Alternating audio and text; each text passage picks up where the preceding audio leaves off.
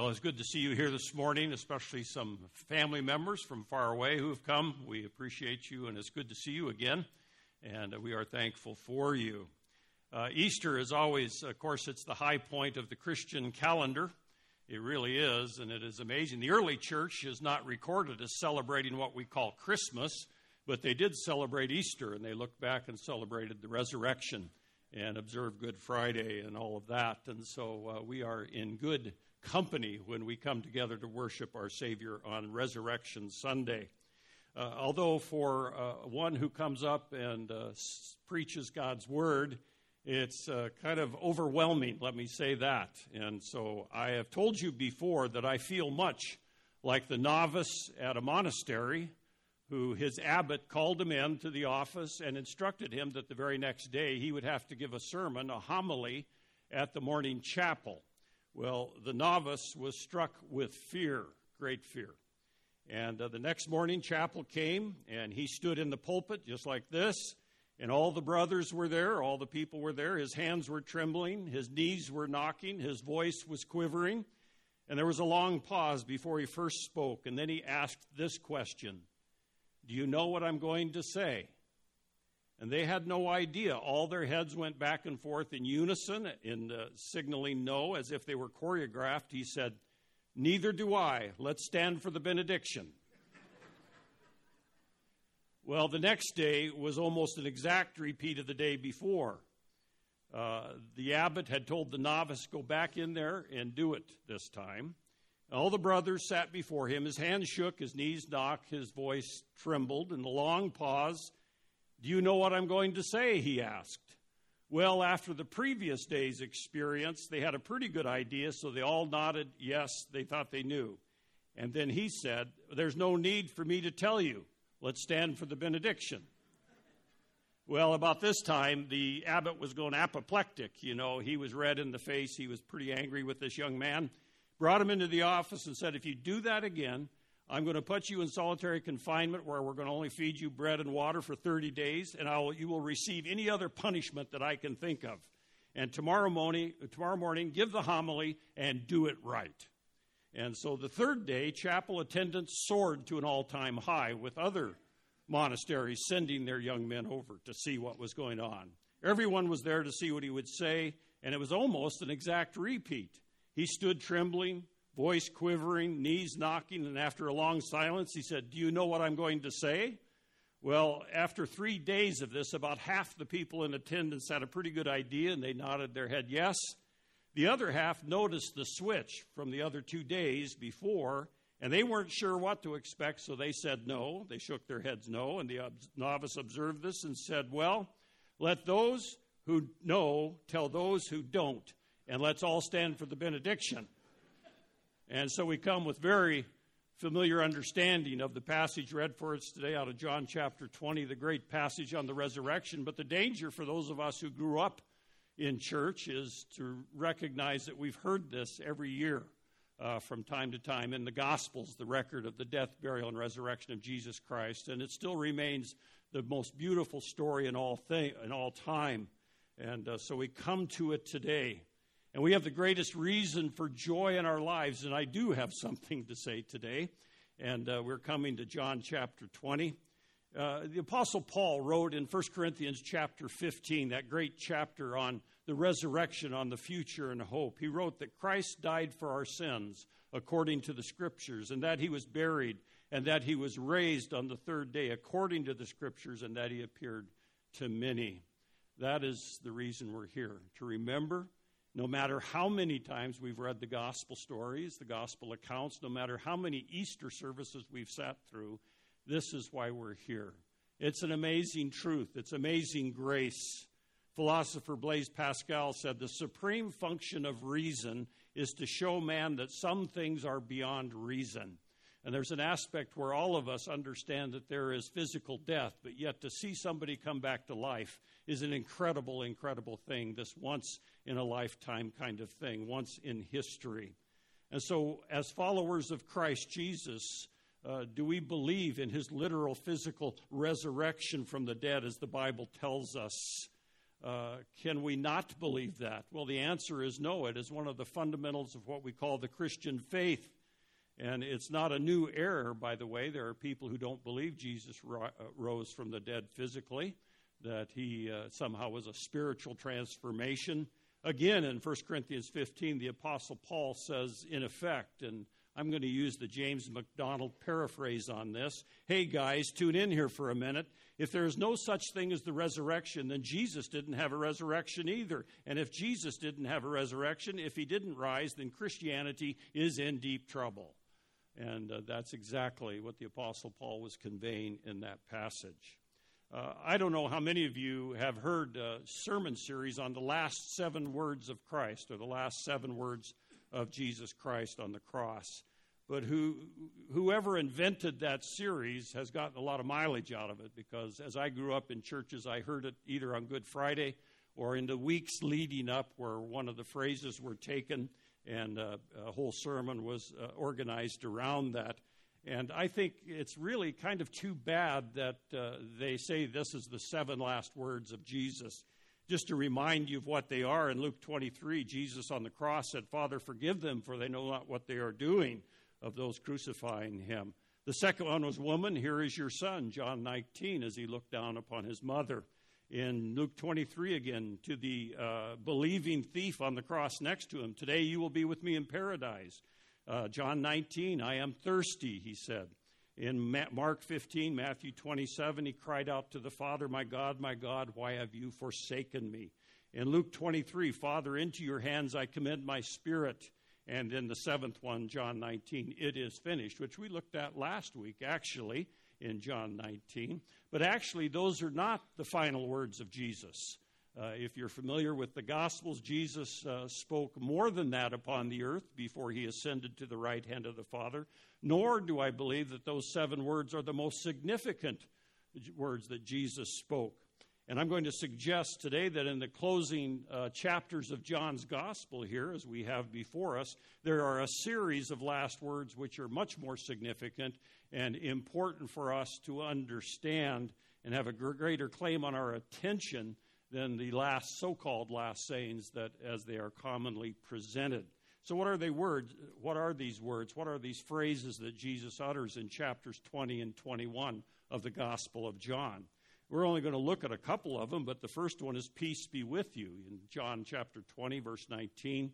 And in 2021, as the Father has sent me, so I am sending you. Receive the Holy Spirit. Remember, this is the resurrected, visible Jesus that is with the disciples. Stop doubting and believe, verse 27. Blessed are those who have not seen and yet have believed, verse 29. Feed my sheep in John 21. And follow me, again, in John 21. These 7 sayings may be described in these words. They're great endowment, a great commission, a great consolation, a great challenge, a great benediction, great responsibility, and a great invitation. So if you have a copy of God's Word in your hand, if you turn to John chapter 20, and we'll be looking at a few verses here this morning, not the whole chapter. There is so much there. We could spend a whole series just on that chapter. But we're going to look briefly at the first of these sayings, peace be unto you. If you turn to John chapter 20, verses 19 through 20, again, remember that the disciples were in the upper room and the door was locked. Luke tells us in this parallel account that they were in great fear because of the Jews, because of the religious authorities. They had seen the religious authorities take Jesus away, had him arrested and crucified by the Romans, and they were in fear for their lives, is my guess on that anyway. But they were behind locked doors in the upper room waiting, and Jesus appears in their midst in verse 19 and says, peace be with you. And when he said this, he showed them both his hands, his side, and the disciples rejoiced when they saw the Lord. So Jesus said to them again, peace be with you, as the Father has sent me, so I send you. It's an interesting statement about peace. Peace, Jesus undoubtedly used the Hebrew language here, and the word, of course, is shalom. And you know that word is still in usage today among Jewish people in Israel, is my understanding. And so Jesus introduces this great word of Christ in this writing, in this account, this word shalom. And shalom is more than just, hi, how are you? It's not a a flippant greeting. It is a very formal kind of greeting. It is often used in the sense of God be with you. The Old English would say Godspeed. There's an idea behind it that they were overjoyed in the sense that Jesus Christ had greeted them and wished them shalom. Shalom, this is God's gift to them. Moreover, in the New Testament, the thought of giving peace to men is always connected. This shalom is always connected with what God has done through Jesus Christ, accomplished by his death and resurrection, as we've been looking at. In the book of Romans, the Apostle Paul writes about this peace in Romans 5:1.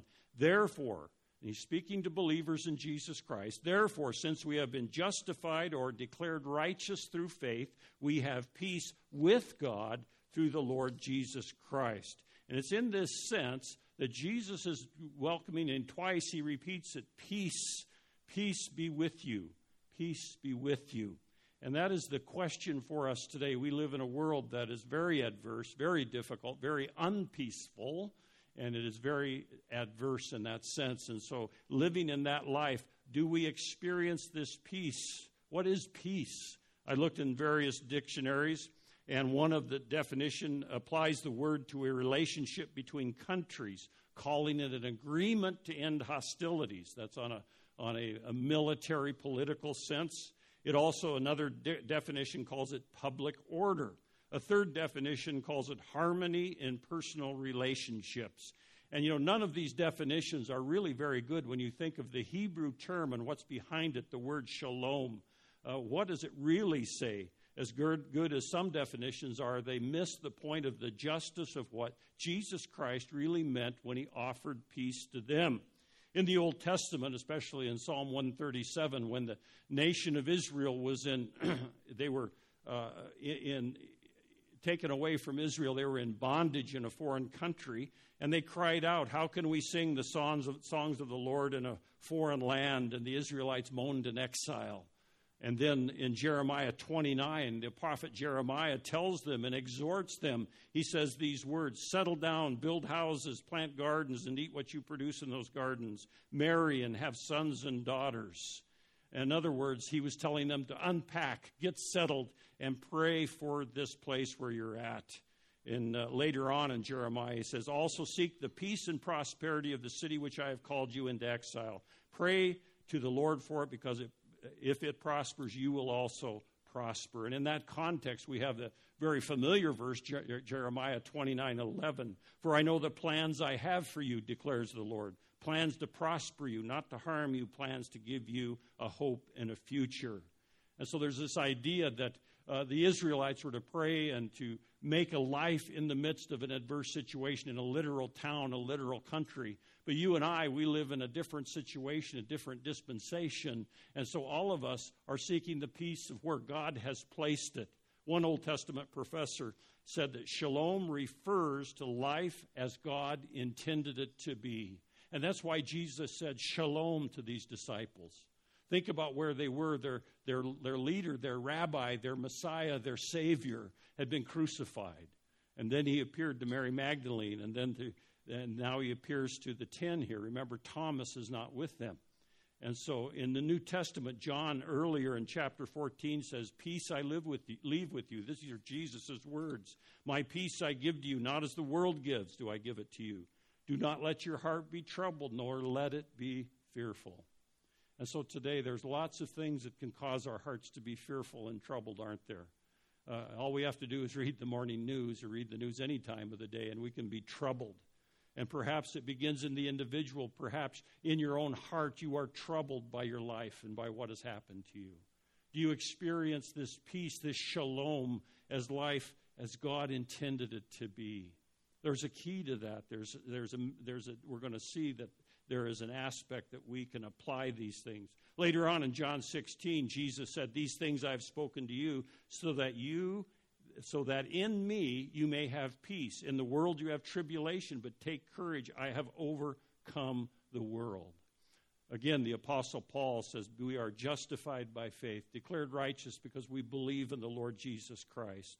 When Jesus spoke this peace to his disciples, he was speaking, first of all, with peace with God. Now, I don't know if you recognize it, but the Bible's very clear that all of humanity has been at war with God. And perhaps in your own life you experienced that. I know I did, because I was atheistic, agnostic in my 20s, in my college years and later, and I was at war with God. I didn't think literally, but I just didn't believe in him. But basically, if you were to write a history of all of humanity, you could entitle it The Long War Against God. And that's what it is. It began in the Garden of Eden, clear back in Genesis 3. Humanity is opposed to him. Consequently, it is up to God to make the peace through the cross of the Lord Jesus Christ. I had the great privilege a long time ago, many of you probably saw the battleship, the USS Missouri. Remember when it was moored over at Bremerton, I think, at the naval yards there, and now it's, I think, in Hawaii at Pearl Harbor, but a great historic battleship. And on the decks of that battleship, the surrender was between the United States and Japan. Japan formally surrendered to the United States at the end of World War II. General Douglas MacArthur, he was the commander of all the armed forces in the Pacific, and Japan had been decisively defeated in the war, and as the result of that war, and Japan surrendered on that occasion on America's terms. Now, what would you think if on that day it was recorded that the delegation from the vanquished enemy came to the peace table and they wanted to bargain the terms of the surrender? No, it was unconditional.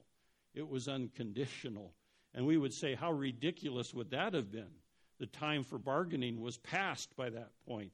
And MacArthur was to dictate the terms of peace, and the people of Japan were to receive his terms, which they did, thankfully.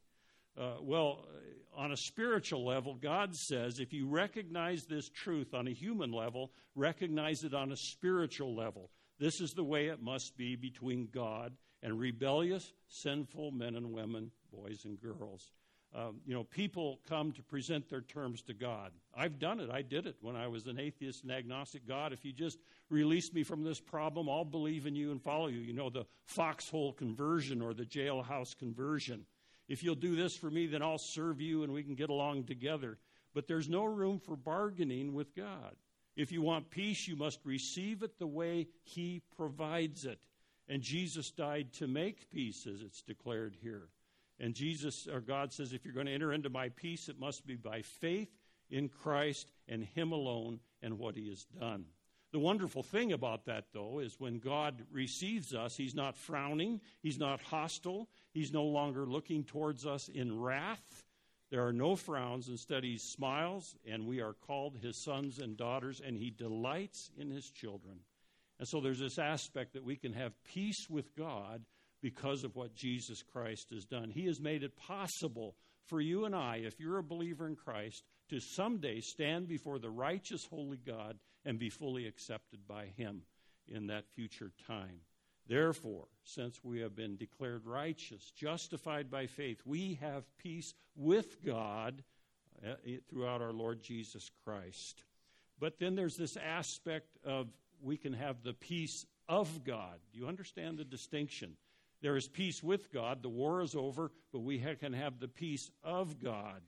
In Philippians chapter 4, it tells us, Paul writes there, do not be anxious about anything, but in everything, by prayer and petition and thanksgiving, present your requests to God, and the peace of God, which transcends all understanding, will guard your hearts and minds in Christ Jesus. Do we know this peace? We don't find peace in the world. My whole life, they've been trying to work out a peace agreement in the Middle East. I was born the same year modern-day Israel was restored in the land, and there has been nothing but turmoil and a lack of peace since. All around the world, and some of you have participated in some of those wars and combat.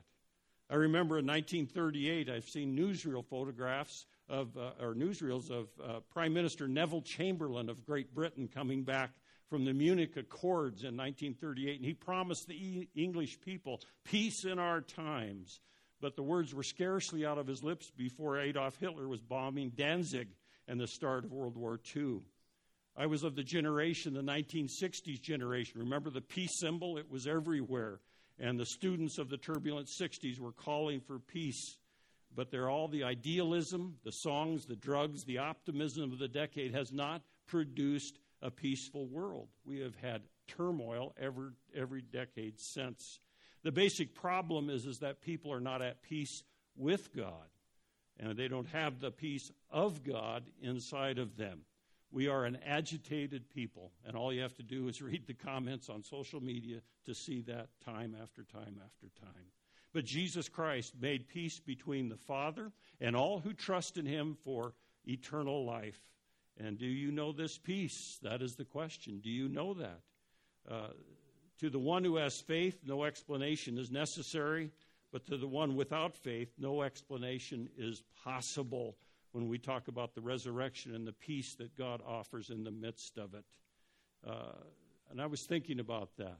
And then there's this whole aspect of dealing with our doubts, Look at verse 24 again.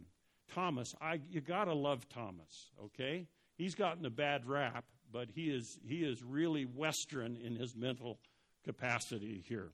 But Thomas, one of the 12 called Didymus, was not with them when Jesus came. Remember, Jesus came the first day of his resurrection and appeared to the disciples in the upper room. So the other disciples were saying to him, "We have seen the Lord." But he said to him, "Unless I see his hands and the imprint of the nails, and put my finger in his place and of the nails, and put my hand to his side, I will not believe."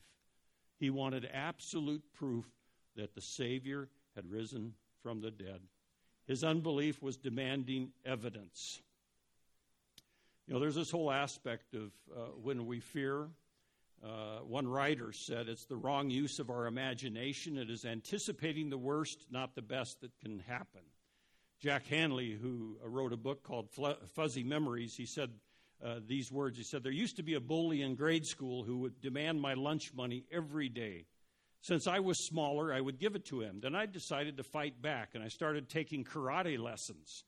But then the karate lesson guy said I had to start paying him $5 a lesson. So I just went back to paying the bully, For many people, they feel it is easier to pay the bully than to learn how to defeat him. And are you paying the bully of doubt? A bully of skepticism that is there in your life. Very easy to do, and Thomas was doing this. And there is an evidence that demands a verdict. And so in verses 26 through 28, we see that after 8 days, now a whole week has gone by. Now I'm trying to imagine the other disciples who saw the risen Lord in the upper room talking to Thomas. I'm sure they had many conversations and trying to convince him, yes, Jesus is alive. He rose from the dead. And Thomas is going, nope, I'm not going to believe that. 8 days of this. And he had to wait this. After 8 days, his disciples were again inside, and Thomas with them. Jesus came, and the doors having been shut, stood in their midst and said, "Here we go, shalom. Peace be with you." Thomas didn't have any peace. Peace be with you. And he turns, and I have this mental image, and I don't know what Jesus actually looked like. We have, artist renderings of Jesus, but I think of those penetrating eyes that Jesus must have had in his glorified body. And then he said to Thomas, can you imagine being Thomas standing there? And Jesus looks deep into your life, deep into your eyes. And then he tells him, he said, the doors were shut, stood in their midst. He said, reach here with your finger and see my hands, and reach here with your hand and put it into my side. Do not be unbelieving, but believing. So he shows Thomas his wounds.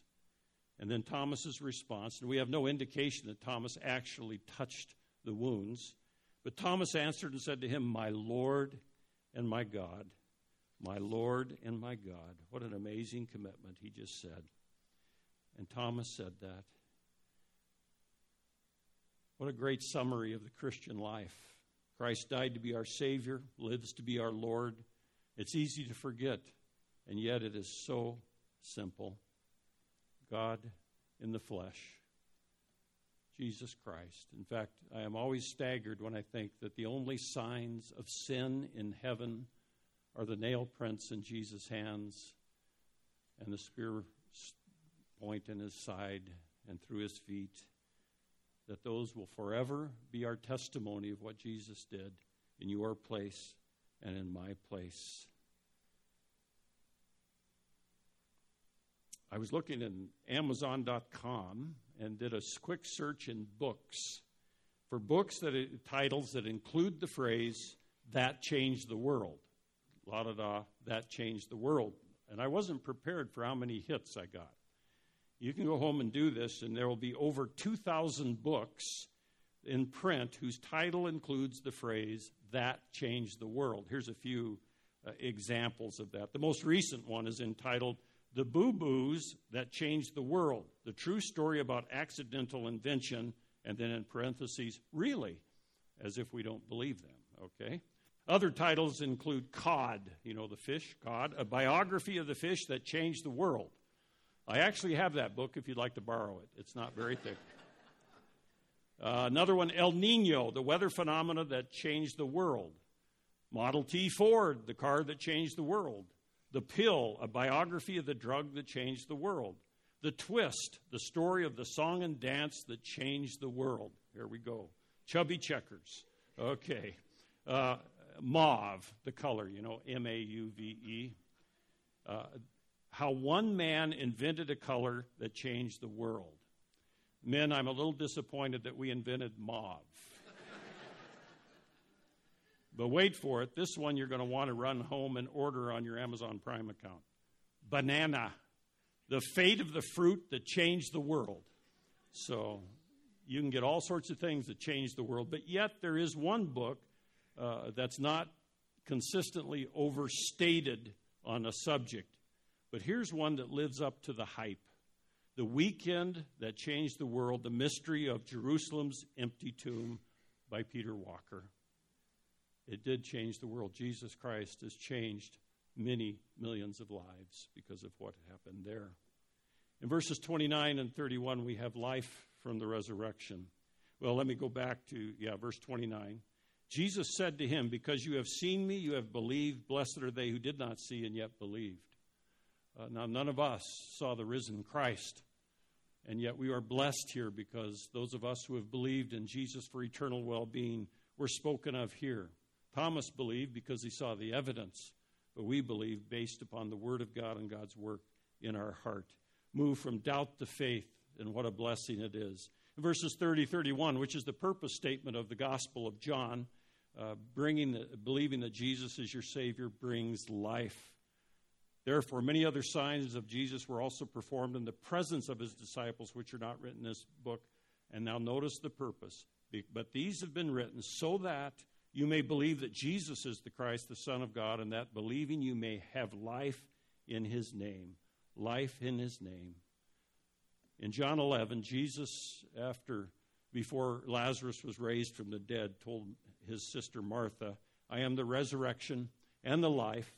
He who believes in me shall live even if he dies, and everyone who lives and believes in me shall never die. Do you believe this?" And of course she did. And that's the question that is so pointed to each one of us. Do you believe this, that Jesus raised from the dead? I was looking at, it's obvious that this is April Fool's Day, and it's very shadowy how that ever got started, but I was thinking that the last time Easter Sunday converged with April Fool's Day was in 1956. So we won't have to do that again in our lifetime, I don't think. But I was thinking about that. I was thinking of the martyred missionary Jim Elliot down in South America. And in his prayer journal, dated October 28, 1949, he wrote these words: "He is no fool who gives up what he cannot keep to gain what he cannot lose." Belief in the Lord Jesus Christ is what he was talking about. So this morning, we pray and we trust, and you can accept Jesus right where you're sitting. If you have never trusted in Christ for your eternal well-being, if you have never done that and can't remember doing that, today is the day, can be the day of your salvation. Well, you know for sure that you'll spend eternity in heaven with him. Again, I go back, the verse that I got saved with was John 3:16, and I want you to insert your name. For God so loved your name. For God so loved Gary that he gave Gary his only begotten Son, that if Gary believeth in him, he will not perish, but have everlasting life. And I always look when these conditional phrases are used in Scripture, what's the condition and what's the consequence? Well, the consequence is everlasting life. Who doesn't want that? everlasting life, forever in God's presence in a perfect environment. Now, the condition then, what is that? It's belief in the Lord Jesus Christ, fully persuaded that Jesus is the one who gives you eternal life. He said he did. He said he would. He rose from the dead. And he is gaining a place for you in heaven if you will just receive him as your Savior. Belief in the Lord Jesus Christ for eternal life. Heavenly Father, this morning I thank you and praise you that you are Almighty God, that there is none like you, and that you've given us your word, and you've given us the record of the resurrection of the Lord Jesus Christ, and we thank you for that. And thank you for this Easter Sunday in which we can remember and celebrate what you've done. In Jesus' name, amen.